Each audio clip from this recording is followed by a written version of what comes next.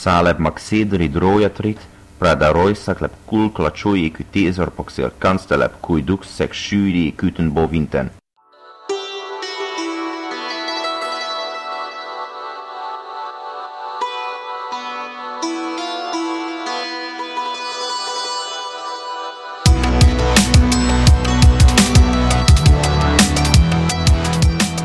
Welcome to Conlangery, the podcast about constructed languages and the people who create them. I'm George Corley. With us in England is the lovely Bianca Richards. Yay! Hello. Woo-hoo. And in the great state of Wisconsin, we have William Annis. Hello. I couldn't think of an adjective. That's okay. Indescribable. I can describe him quite well. But you couldn't think of an adjective. Well, you failed to describe him. We can argue about whether adjectives really are words that describe things, or whether that is the lies to children version. But don't be silly. Adjectives are what goes in the adjective slot. I'm sure I can describe William. He is a middle-aged, balding gay man, so... The most salient features of my personality, absolutely. Sorry, I saw his Google Plus picture. Yeah. No, it's all true. Sorry, William. On that awkward note, why don't we jump into our topic? Now, our topic today... William was the one who actually suggested we do these, and we are going to do a practicum, our practicum is getting rid of case marking. Now, William, I want you to explain this to people so that everybody's clear on what we're doing. What is a practicum in the first place? Okay, so I'm not entirely sure practicum is the best word for this, but I can't think of a better one.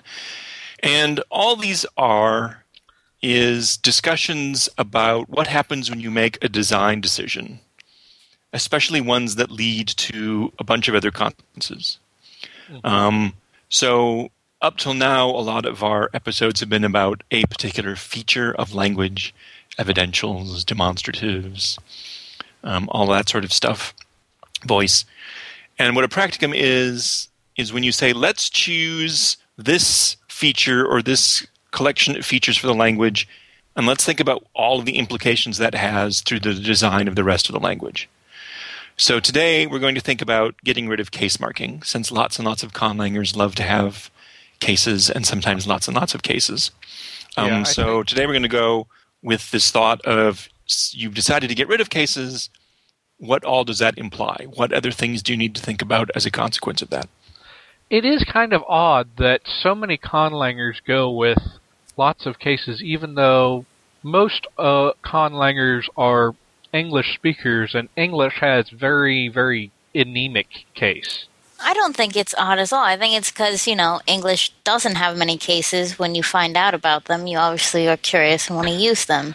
Yeah, I think that's right. And I think there's also kind of the English fear. We don't want to use word order because it'll be like English. Well, no, I think that's right. So why don't we start getting into the mechanics of it? So we've decided that we have no cases at all, or at least no case marking on the nouns. Right. So basically, the main thing is that you need cases for is to describe a noun phrase's role in a sentence. So how else do you get around doing that thing? Right. So it's important to distinguish what I'm going to call core cases and non-core or non-semantic cases. So the semantic ones are subject, agent, patient, nominative, accusative, direct object, or ergative and absolutive. These are the saying, who's doing what to whom. And then you have other cases that indicate things like location, possession, that sort of stuff. Aren't those called obliques Sometimes. The problem is oblique can be used to mean different things in different languages. Oh, okay. But we can call them core cases versus obliques. And what we're most interested in is getting rid of those core cases. You're not going to have your nominative, accusative. You're not going to have your ergative or absolutive. Now, once you've made that decision, that does not mean you're going to have no cases. It turns out it's not terribly uncommon to have no core cases, but to still have cases, like have a locative or something like that. Mm-hmm. So we can cheat. We can say we're not going to have subjects and we're not going to have nominatives and accusatives, but I'm still going to have a locative and an instrumental. God knows why. That could actually make sense if you want to have you don't want to have core cases, but you still want to avoid adpositions. Sure. Because, that way you still have a way of differentiating those, even though word order isn't necessarily the best way to differentiate them. Right. And it turns out it's not terribly unusual. I mean, it's not the most popular, the most common situation, but it's not uncommon for a language to have case, but only for things like for the obliques. Mm-hmm. And one last thing I want to mention before we go on to the real issue is you can cheat. A small number of languages do have direct object prepositions. So you can just turn everything into a preposition or a postposition. Yeah, that makes sense. At which point, when you have situations like that, I start to wonder on what the difference is between a case and an adposition at that point. But the two I'll mention is Hebrew has a preposition which is used for definite direct objects. And this sort of preoccupation with definite direct objects occurs in other languages. Persian, I assume it's not an area effect, also marks definite direct objects but does not otherwise mark direct objects. Mm-hmm. So that's another little twist you can get where you kind of don't have case marking, but it sneaks in a little bit. So, no cases at all, what are you going to do? There are multiple possibilities. One nice one is polypersonal agreement. Aha. This one is becoming very popular. Yeah. Well, why? I think because people enjoy their Native American languages that have it. Yeah. So what we mean by this is your verb is not just marked for the subject, but it is also marked for the direct object. Yeah, a phrase like "I see him" is one big word. That seems like a very good sort of middle ground, as long as you have either have the inverse marking like tua, or if you have a subject slot and an object slot, then you can make it unambiguous and make it work. Right. I had a lot of fun doing that with one of my languages. So I did the polypersonal marking, and it had the kind of the light/auxiliary verb thing that Basque has going on. And then just because I thought, this isn't weird enough or difficult enough for me, because I'm a horrible person, I decided that I would have the inverse marked by mutation in the stem root. That's interesting. The folly. The folly. What kind of mutation? Metathesis. Metathesis. Wow. Okay. Wow. Metathesis. So someone with a speech impediment is going to go around all the time saying things that are confusing. Because there's only 7 or so fully conjugating verbs. Mm-hmm. And just because I know the one more common one to have has H as part of the stem, and that tends to, in certain contexts, get killed. So it's derived, but it doesn't look derived. So a lot of the ones, it's not that simple, but some of them, the less common ones, like with, I don't remember, the fact that you have it on, that you only have a few fully conjugatable verbs that act as auxiliaries and carry all that information makes that a lot more plausible, because you can have weird things happen to a few words that wouldn't that are less likely to happen on the entire class of verbs. Well, it's the thing you see with, like, what are they called? Like, the strong versus weak verbs, where the strong verbs tend to be your more common ones that you're going to use more, and then you get the regular patterns with the less common ones. Yeah. Right. Well, but where were we? Yeah, let's move away from the peculiarities of your language and get back to getting rid of case. So we were talking about polypersonal agreement. So that doesn't solve all of your problems.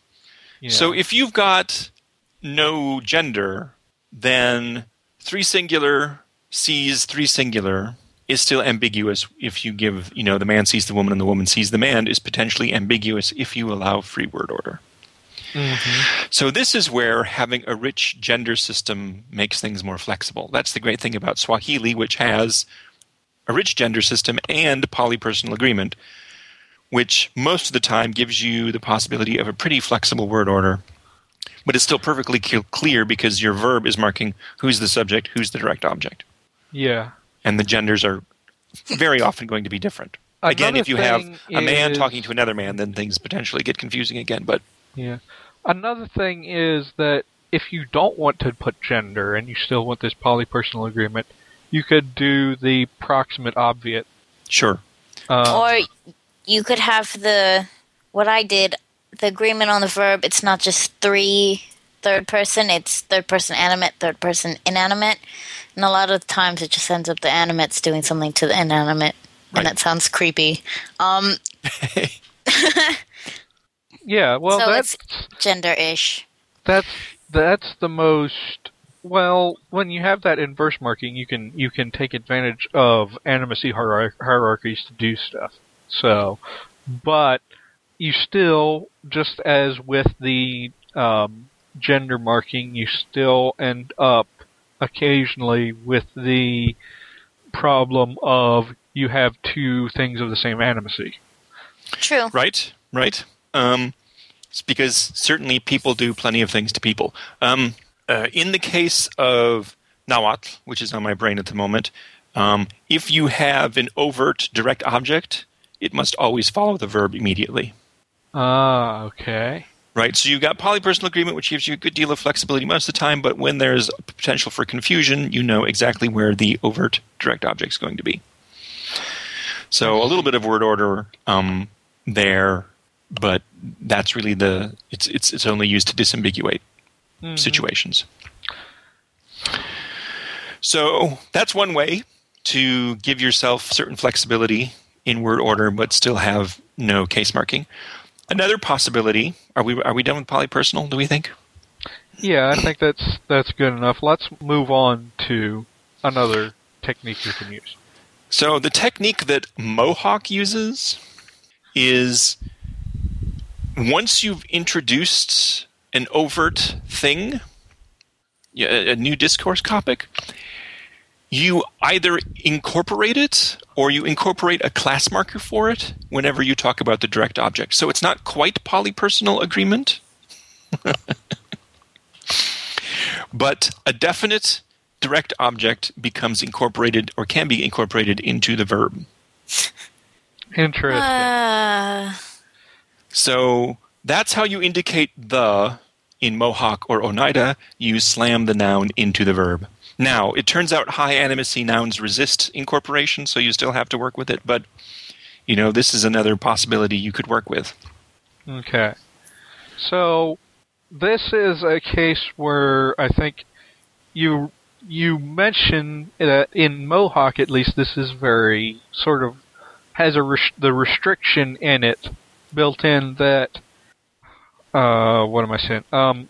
It only applies to definites and animates can resist it. So it's not necessarily a surefire. The thing that it seems to me that it would make sense for this sort of noun incorporation to only apply to something that has already been mentioned in the discourse, because right. Well, that's what I say. That's what definite means. Definite means it's information that your listener knows what it is. Either it has been mentioned specifically or is obvious from the context. Yeah, I mean, you said that before. Okay. I'm just saying that I don't think it would be likely to have the direct object always incorporated. It would have to be more like it would be only definite direct objects end up getting incorporated the way that you mentioned Mohawk does. Right. So that kind of limits what you can do. I'm not sure how. Typically, when you introduce a new discourse topic, it's brought into the sentence in a particular structure of its own. It may or may not be the direct object of a transitive verb. Okay. I mean, it could be, in which case you can still name the thing, but a certain amount. So one thing I should say here is we've been talking about polypersonal agreement and now noun incorporation to take the place of case marking. And in both of these situations, we're talking about languages that are somewhat non-configurational. Uh-huh. If you do noun incorporation or polypersonal agreement and in addition have a fixed word order, it doesn't matter. You always know who the subject is. You always know who the direct object is. Right. So in my experience, this style of noun incorporation tends to go along with or tends to happen in languages where polypersonal agreement is also not unlikely. Okay. So that's an important thing that we should say is that we're naming a bunch of features that we can use to mitigate the effect of losing case. Mm-hmm. And really, you should be thinking of all these features and sort of mix and match and see what works good together. These particular first two that we've mentioned do happen to work very well together. Yeah. Yeah. And when you're trying to do this, and for all the techniques we're working on, the way you're going to test if this is working is write a story about two men or two women getting into a fight or doing something together where the confusion about who is bound to the pronoun he happens. You need a story where you have two things of the same animacy, the same gender, interacting a lot and doing things to each other transitively and intransitively to find out really how well your system works. I know Bianca's having fun imagining stories. Sorry. I'm gonna come back to your story idea because that gives me an idea for something to say just as we're ending this topic. But why don't we... but I mean, it's a way to test if your features you've chosen actually work. Yeah, let's actually keep going down a list. So after noun incorporation, you have listed on here word order, but you didn't just say just word order. You are also talking about a whole bunch of ancillary things that go with the fact that you have fixed word order. Right. So in the first two examples we've gone through, polypersonal agreement, noun incorporation, you can use word order to do focus. The horrible, horrible E word, emphasis. Once you've decided on a fixed word order, how do you do those things? And there's a whole, and this is such an important thing. We don't even think about it most of the time. We're constantly organizing our words and our conversation to highlight the things we think are important and to sort of suppress or lower the importance of things that don't matter as much. Mm-hmm. So if you've decided on a very rigid word order to make sure you know who's doing what to whom in a transitive verb, then you still have to think about ways to shift focus. Okay, so... And I have a big long list of different ways of doing this. So, I'm looking at your list, but I'm going to think, well, you actually listed this voice. Right. Let's start with simple and move on down. One I didn't put on the list, because I don't think about it that much, is what English does, is it's entirely intonation. Yes. I saw the man at the store. That is a very difficult thing to actually sit down and describe, too. Right. You have to You have to sort of, like, give people examples with, like, bolded words and stuff. Bolding or italics or whatever, right. So that's one way. Another way is to use focus particles. And these are very common in languages with pretty rigid word orders to have a particle either before or after the word, which says this word is being singled out for attention. Mm-hmm. You can do clefting, which is in English is things like, it's the man I saw yesterday. Yes. Or you can say, as for that man, I saw him yesterday. Yeah, that's a little bit more unusual. I think most people in fluid speech are going to say, it's the man I saw yesterday. Yeah, that's not the best example of it, but it's the cake I ate, not the pie. Yes. Right. And this is a very common strategy in fixed word order languages. It is so common that the words that get used in cleft structures over time tend to get smaller and smaller and smaller until they look like focus particles. I'm imagining now a future English where it's the becomes is-a and becomes a focus particle. Yeah, it becomes a prepositive focus particle. Yeah. That would be awesome. And so these things we've talked about up to this list so far, focus, clefting structures, clefting reduction. There might be some mood thing if like English, you use a relative clause as part of your clefting. All of these can mix and match together in fun ways where you have both intonation changes and a focus particle and a subordinate marked verb for some reason. All of these are possible. Mm-hmm. Once you've decided that clefting is a structure you're going to use, it's extremely likely that question words will become part of the clefting party. So French, Tagalog, both of these languages, your question words always come first, and everything that comes after is part of the normal clefting structure. Okay, so WH fronting goes with clefting. Yes. That makes sense. I mean, if you've got clefting, then it tends to get grabbed up and used for because your question words are generally the most important word in the question. Right. Which one of these next should we talk about first? So, the other trick you can use to change focus is have a bunch of different voices. Mm-hmm. You could have inverse voice or passive or anti-passive, or some combination of those which will allow you to focus either the subject or the direct object. Yeah.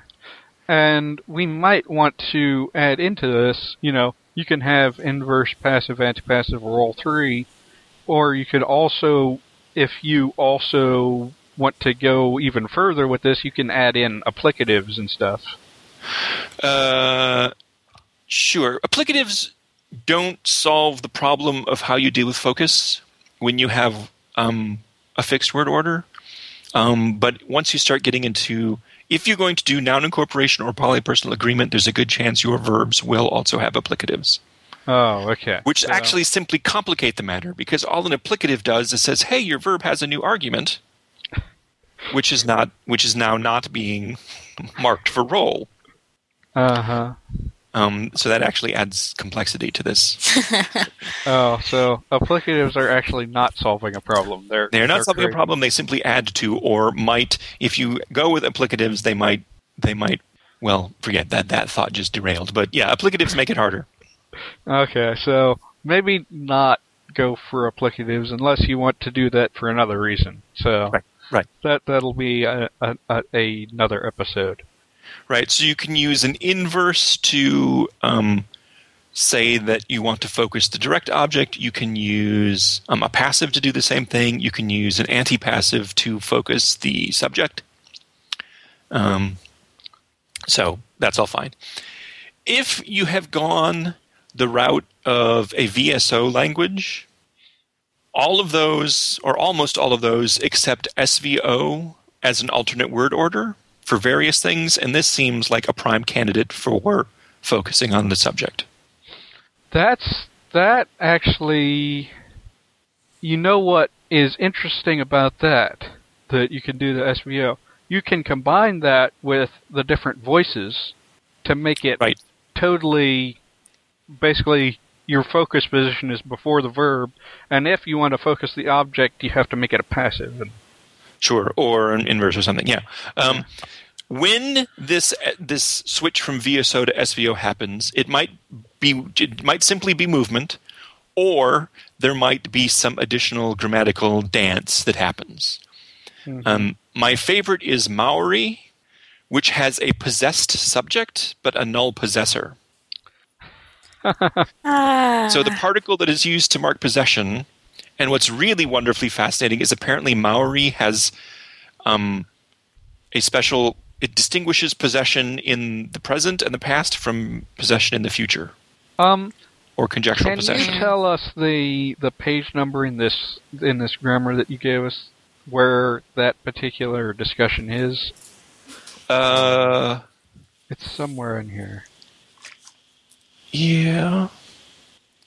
It's called actor emphatic sentences, so starting around page 25. Okay. So these simply change there's movement, and then there's this funky possession going on. Now, the great thing about the Maori situation is that there's at least 3 things that could be going on here, and linguists don't agree. Because it is a funky kind of structure. Apart from the fun of having possessive particles encode tense, which is a nice little brain twist, which I think is interesting, and maybe other people might want to think about for their languages. So people who are interested in that can read the paper. I just bring this up. It's simply an example of your allowing movement for focus might be a simple movement, or it might involve additional grammatical dancing. Mm-hmm. So in English, if I'm feeling a little literary, I can say things like, "This I don't understand." Mm-hmm. And you know that I mean this is the direct object because of the syntax of the rest. So there doesn't have to be clefting and mood dancing going on there. It can be more straightforward, especially when the semantics of the verb make it clear. Right? Inanimate objects don't understand people. Yes. Nor do they don't even. In fact, they're so inert they don't even fail to understand people. So. So when you do these things, try to also keep the semantics in mind. Yes, having a good idea of how animacy works can be a very good tool in any of these techniques. Yeah, I think animacy is more deeply pervasive in how language works than most of us think. Like when we're talking about focusing things by fronting them and then focusing the object with the passive, if you have an animate subject and an inanimate object, you might not need to use the passive because it will just basically be assumed that that is the object or something. Right. And some languages are a little uncomfortable with agent direct objects in the first place, and might, by preference, switch to passive for that situation anyway. Okay. Anyway, your idea about writing the story gave me an idea. I'm going to do something that we don't do. I don't know if we did it before at all, but if we did it was like once or twice. I'm going to give you guys some homework. I want our listeners, at least somebody out there, to construct you don't have to construct the whole language. Just do a some basics of the morphosyntax and get just enough of the language that you can write a story about. Let's say there's a man beating a donkey, and then another man comes and beats a man that's beating a donkey, and you can make up a different story if you want, but that's the one that popped in my head right then. So, sort of do what we were doing. Think about what techniques what features you want to use to mitigate the loss of case, and then write a story that demonstrates how everything is working and how ambiguities are fixed. Dealt with. Right. So that story presents interesting problems apart from losing case. Especially if you decide not to have gender or obviation. Even if you have gender, if it's two men, then it's the same problem. Is keeping track of who is who. You might need to have a switch reference system or something like that. Yeah. To keep track of who's. There's the whole co-referentiality issue comes up as well. So, if you can think of another story that does a good job of demonstrating the issues of getting rid of case, then that would be interesting too. Yeah, and just like do that and email us, and we might talk about one or two of the people who sent us in and stuff on that. I think that would be a fun thing to see how different people end up tackling this. Since I've already given the homework assignment, is there any other stuff that we can really say about this? Nothing came to mind. They're probably, we're going to get mail because there's something important we missed. But these I thought were the big deals, the big issues. Yeah. On how to different ways of dealing with still wanting to do focus but having no case marking. Yeah. Well, if you decide to take up my challenge, then I'm going to say you don't have to restrict yourself to stuff we mentioned in the episode either. If you find something in your own research that you think you can make it work, then by all means do it, because I want to see what different people do, how different people handle losing case. Yep. Okay, so with that said... And you get 2 weeks because that's the space between when we record and when the show an episode appears. Yes, well... It's going to be like 3 weeks before we start seeing mail about it, but okay. I will have forgotten in 3 weeks. But I'll be excited when I get to see it. I might try this myself just to see what comes up. But anyway. Yeah, you guys do it. I might try and do it from my verb hell language. I might try doing some of this. I've been meaning to get to working on a language family, but I haven't done much with it.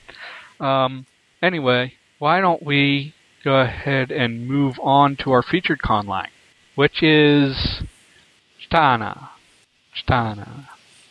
Chitana. Yes. And so Chitana has an interesting history. It was created by Gary J. Shannon. And basically he at least started this during NaNoWriMo. And his goal was to do, just like NaNoWriMo is writing a novel in a month, he was going to create a conlang for a month. And he specifically said that he was going to use a criterion of he has to translate this particular passage into the conlang at the end by the end of November. He took Chapter 9 from The Land That Time Forgot by Edgar Rice Burroughs. Yeah, which is about it's about 2,200 words. So very substantial text to translate. And so biggest problem that I see trying to review this language is the fact that he didn't really put up a grammar, but because he was doing it with this translation thing, he just has glosses of the translation. So we have to kind of look at the glosses and figure out what kind of deconstruct how the language works from that. Yeah, Right. I mean, because this is, I guess, I'd call it more of a bottom-up language rather than a top-down language where you set the structures and you fill in the things. This is more, he's just filling everything and discerning the structure from it. It appears to have animate and inanimate. I did enjoy reading this one part where he has some sort of irregular copula. So I think it started with a word order that was something like, be careless then hunter, be angry now bear for, the bear's not angry.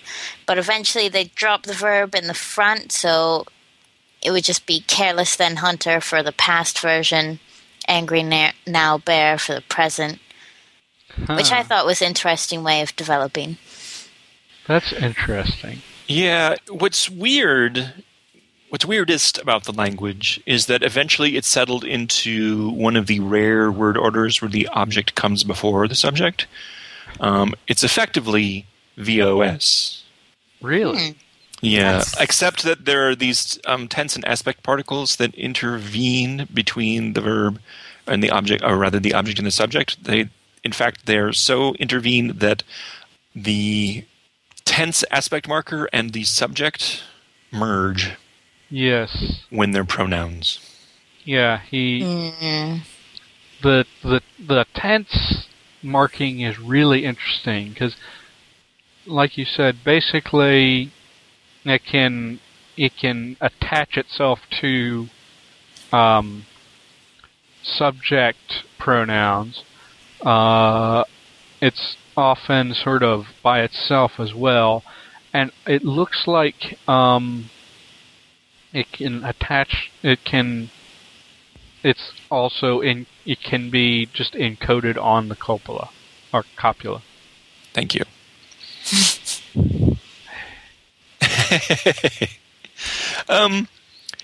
Anyway, the language is fairly strict in terms of word order. It's prepositional rather than postpositional. In addition to this text, he did part of the McGuffey reader, which is frankly an easier way to account for what's going on. It's a much easier way to start when translating as well. Yes. Because it's not like an easy text to just start with. Yeah.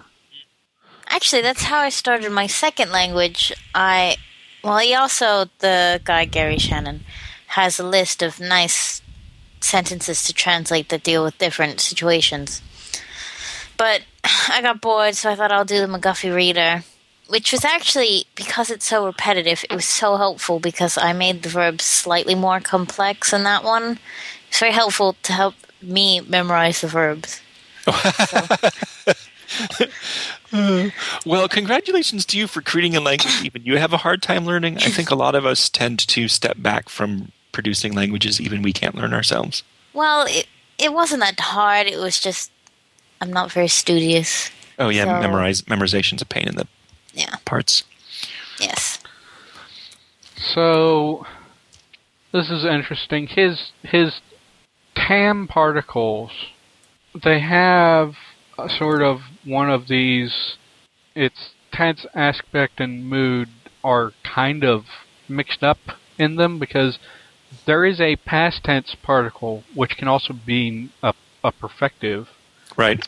And there's a future tense, and there's a present perfect particle, and there's also a particle cha, which just means intent. So I have the intent. I intend to do something, which is a kind of future.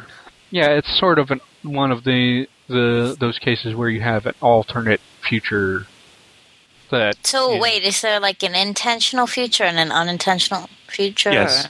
All right. Yeah, basically the intent I read as being an intentional future, whereas the other is just more general, maybe predictive future or something. Yeah. It's very, I don't know, it's very interesting. It's not morphologically complex, but because of the texts he's chosen to translate, he has to solve syntax problems pretty quickly. Yes. And that makes it, in my opinion, more interesting than... Cause the language was never, in my opinion, completed. There's less than 500 words of vocabulary in the dictionary, and it does not look like he certainly didn't do all of the McGuffey reader, and I don't know how long he kept working on this after the 30-day window. I don't think he worked past the 30-day window. Right. So considering how long he worked on the language, I think there's a lot more going on here than you might expect. I think what I like most about it is the way he went about it. I get tired of people saying, I want to do this, and say, blah, blah, blah, I want it to be head marking, and I want it to be SVO, and I want it to have polypersonal marking, blah, blah, blah, blah. which is not that interesting in the grand scheme of things. So you can get it and set it up, but when you get to the more complicated things like the syntax, you have basically nothing, and it's boring. Well, I personally advocate just translating crap and seeing what comes from it. Yeah. Well, there's pros and cons to both methods, I think. Right? Because on the one hand, when you're just translating it, you just end up naturally running onto various issues and stuff. On the other hand, when you start just translating without actually without setting up some parameters in the first place, I have the feeling that can lead someone to sort of start accidentally relexing or just choosing sort of the easy way out in a lot of cases. So I think maybe a mixture of both techniques is probably the best way to go. True. Well, there's always this interaction. What's most interesting? Well, one additional interesting thing about especially the 30-day page is you get to see his process of refining decisions that happened earlier. So that's what we talked about today, practicum. What are the consequences of the decisions you make? And here he is dealing with the consequences of things like, oh, I went VOS. Now what? I'm insane. Right. So, in that regard, it's sort of interesting to see how it develops in that way as well. Yeah. What an excellent sentence to have in your first weeks of your language. Thinking the thoughts of a lunatic or a dope fiend, I fell asleep.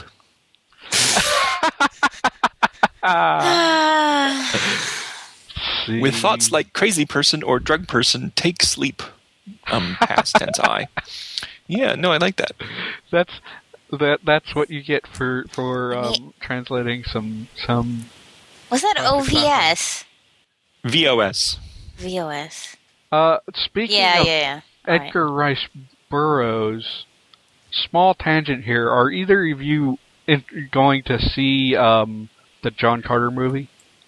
What's the John Carter movie? Is it John just called Carter a movie called John Carter? It was being called John Carter of Mars, but they're afraid that the of Mars will scare girls away, so they're just calling it John Carter.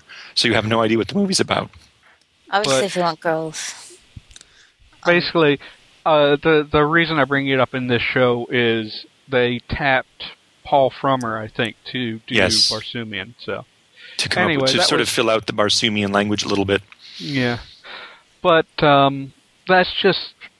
was just a small tangent. Let's get back to Chitana and see what else can we say really about Chitana. There's I do recommend going to the McGuffey Reader stuff because you get a little bit more detail on.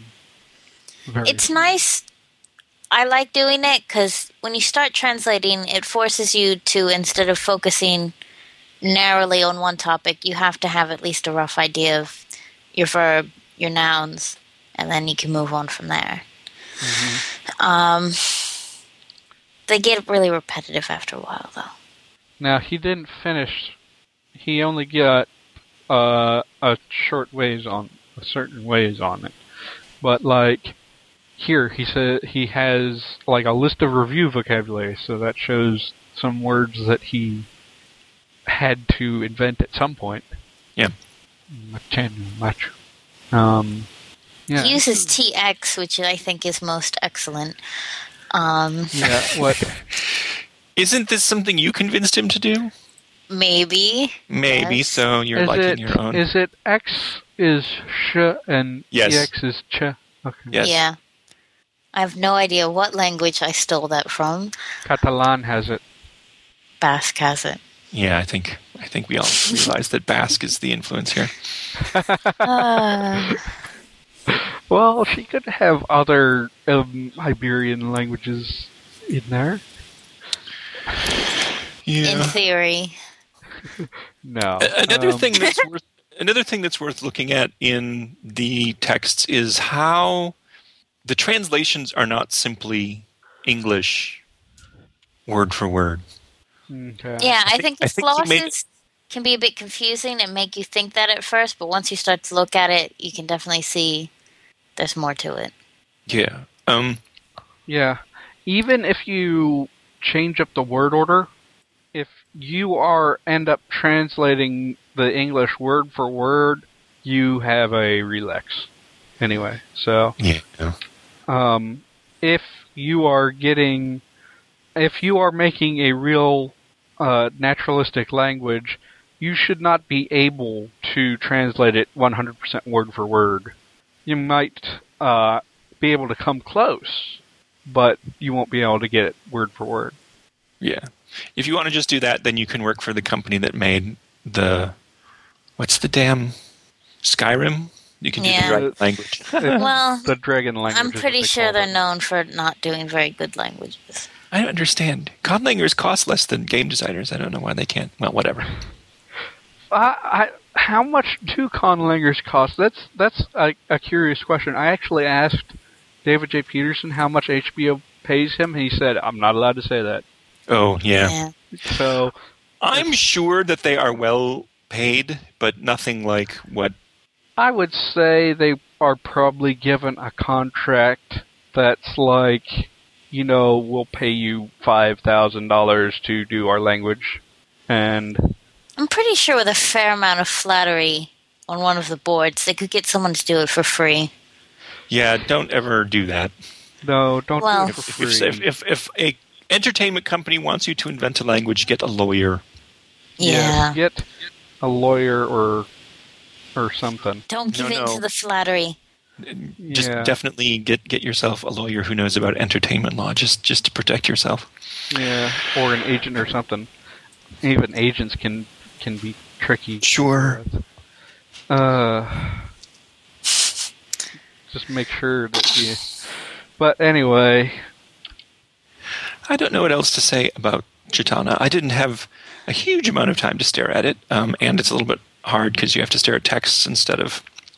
Yeah, that's the biggest thing I'm seeing in my difficulty to actually talk about this language is I can't really, at a glance, figure out things.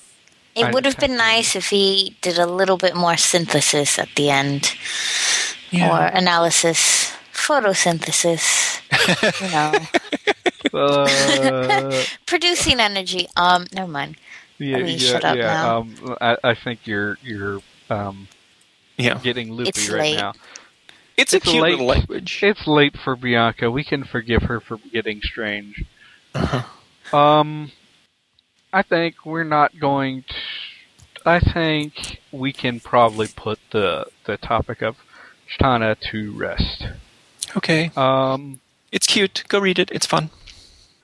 It's good for inspiration. If, you're stuck somewhere, then it might just be worth it to throw out everything you're thinking and just mess around a bit. Yeah. This might end up being a longer episode anyway.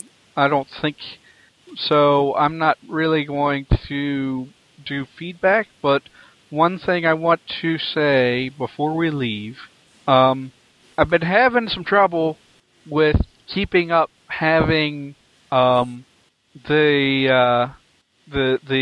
conlang at the top of the show, and I know it's kind of a trivial thing that I do, but I like to have that up there, and I don't want to start repeating them. So, I have to do the Knack-Knack one.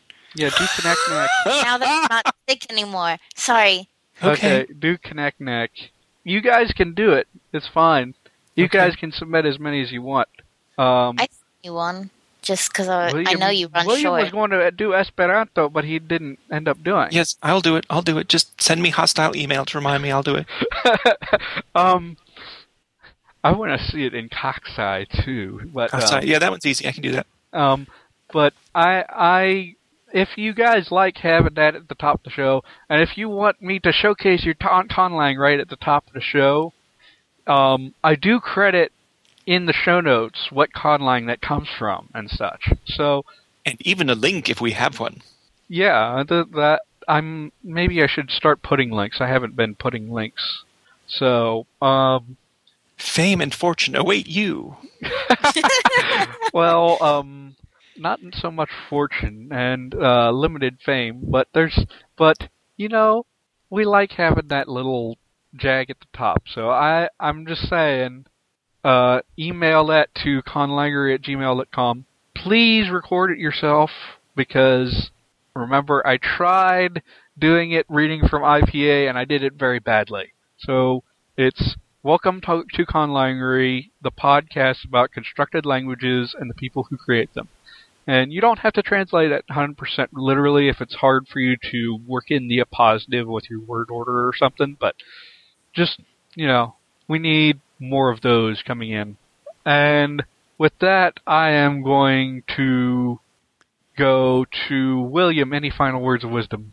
Don't put things that you like in XML before you're sure you have a way to get them out. What happened there?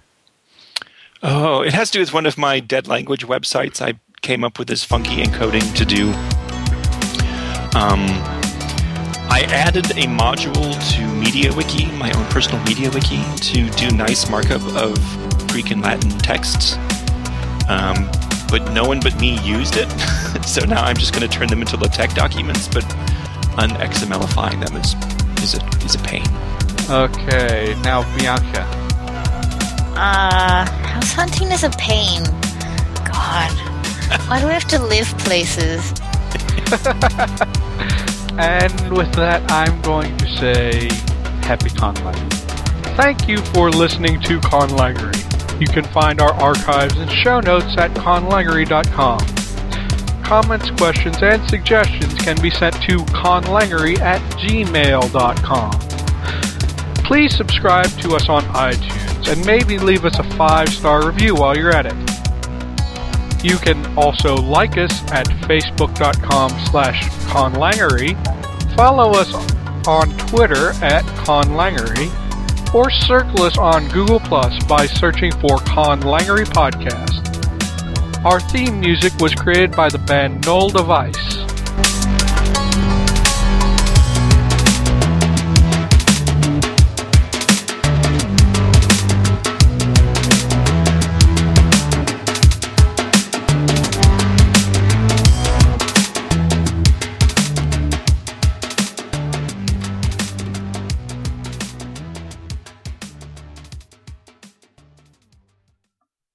Alright, so just before I light out of here with your outtakes and everything, I'm going to say, remember, I gave you guys some homework. So if you want to take me up on my little challenge here, I wrote down in the show notes an example of a story that you could use. You don't have to use my story, but I thought it might present a few different situations where you would have to figure out different strategies.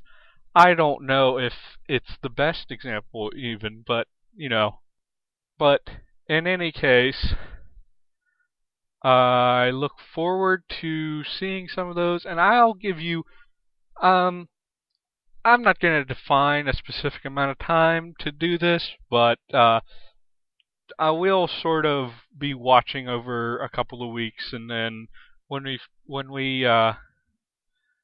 see that we have enough submissions, then we'll talk about them. All right. Happy conlang.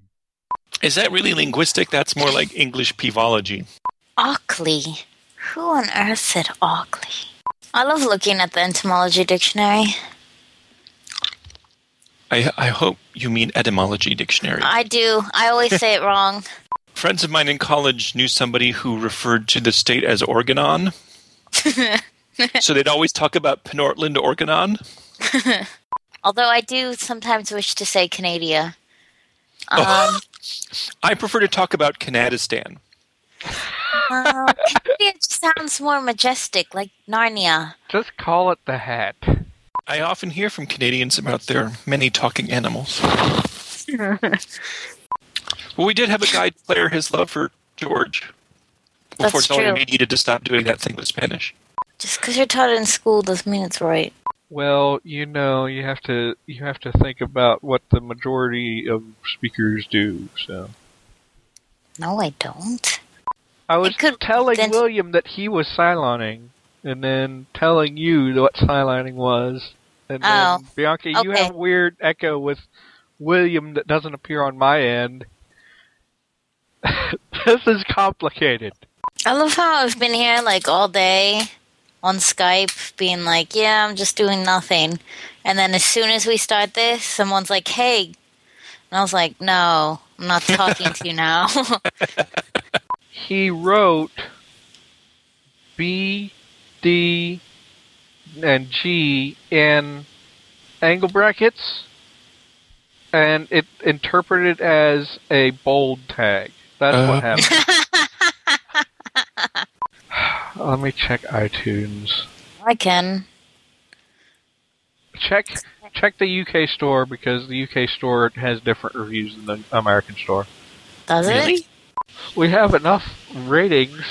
We have 5 ratings, and apparently that's the threshold to actually show us the average rating, which is 5 stars. Well, that's nice. You know, 5 people think we're great. Well, 5 people who use iTunes and remembered to go in and say, hey, I liked this, did. 5 people under our request decided to give us 5 stars. Yeah. I'm sure that, and I know that one of them is me, and you guys may have been 2 of the others. No, I didn't. Windows Media Player.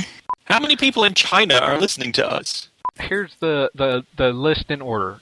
In number of visits: U.S., UK, Germany, Sweden, Singapore, Australia, Canada, Norway, France, New Zealand. That's the top 10. Maybe you should just do that as feedback. And let's see, we got China. Also. China. Oh. Why's my internet retarded?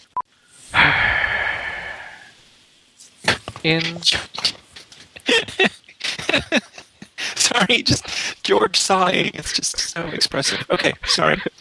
So what is your process, Bianca, for house hunting?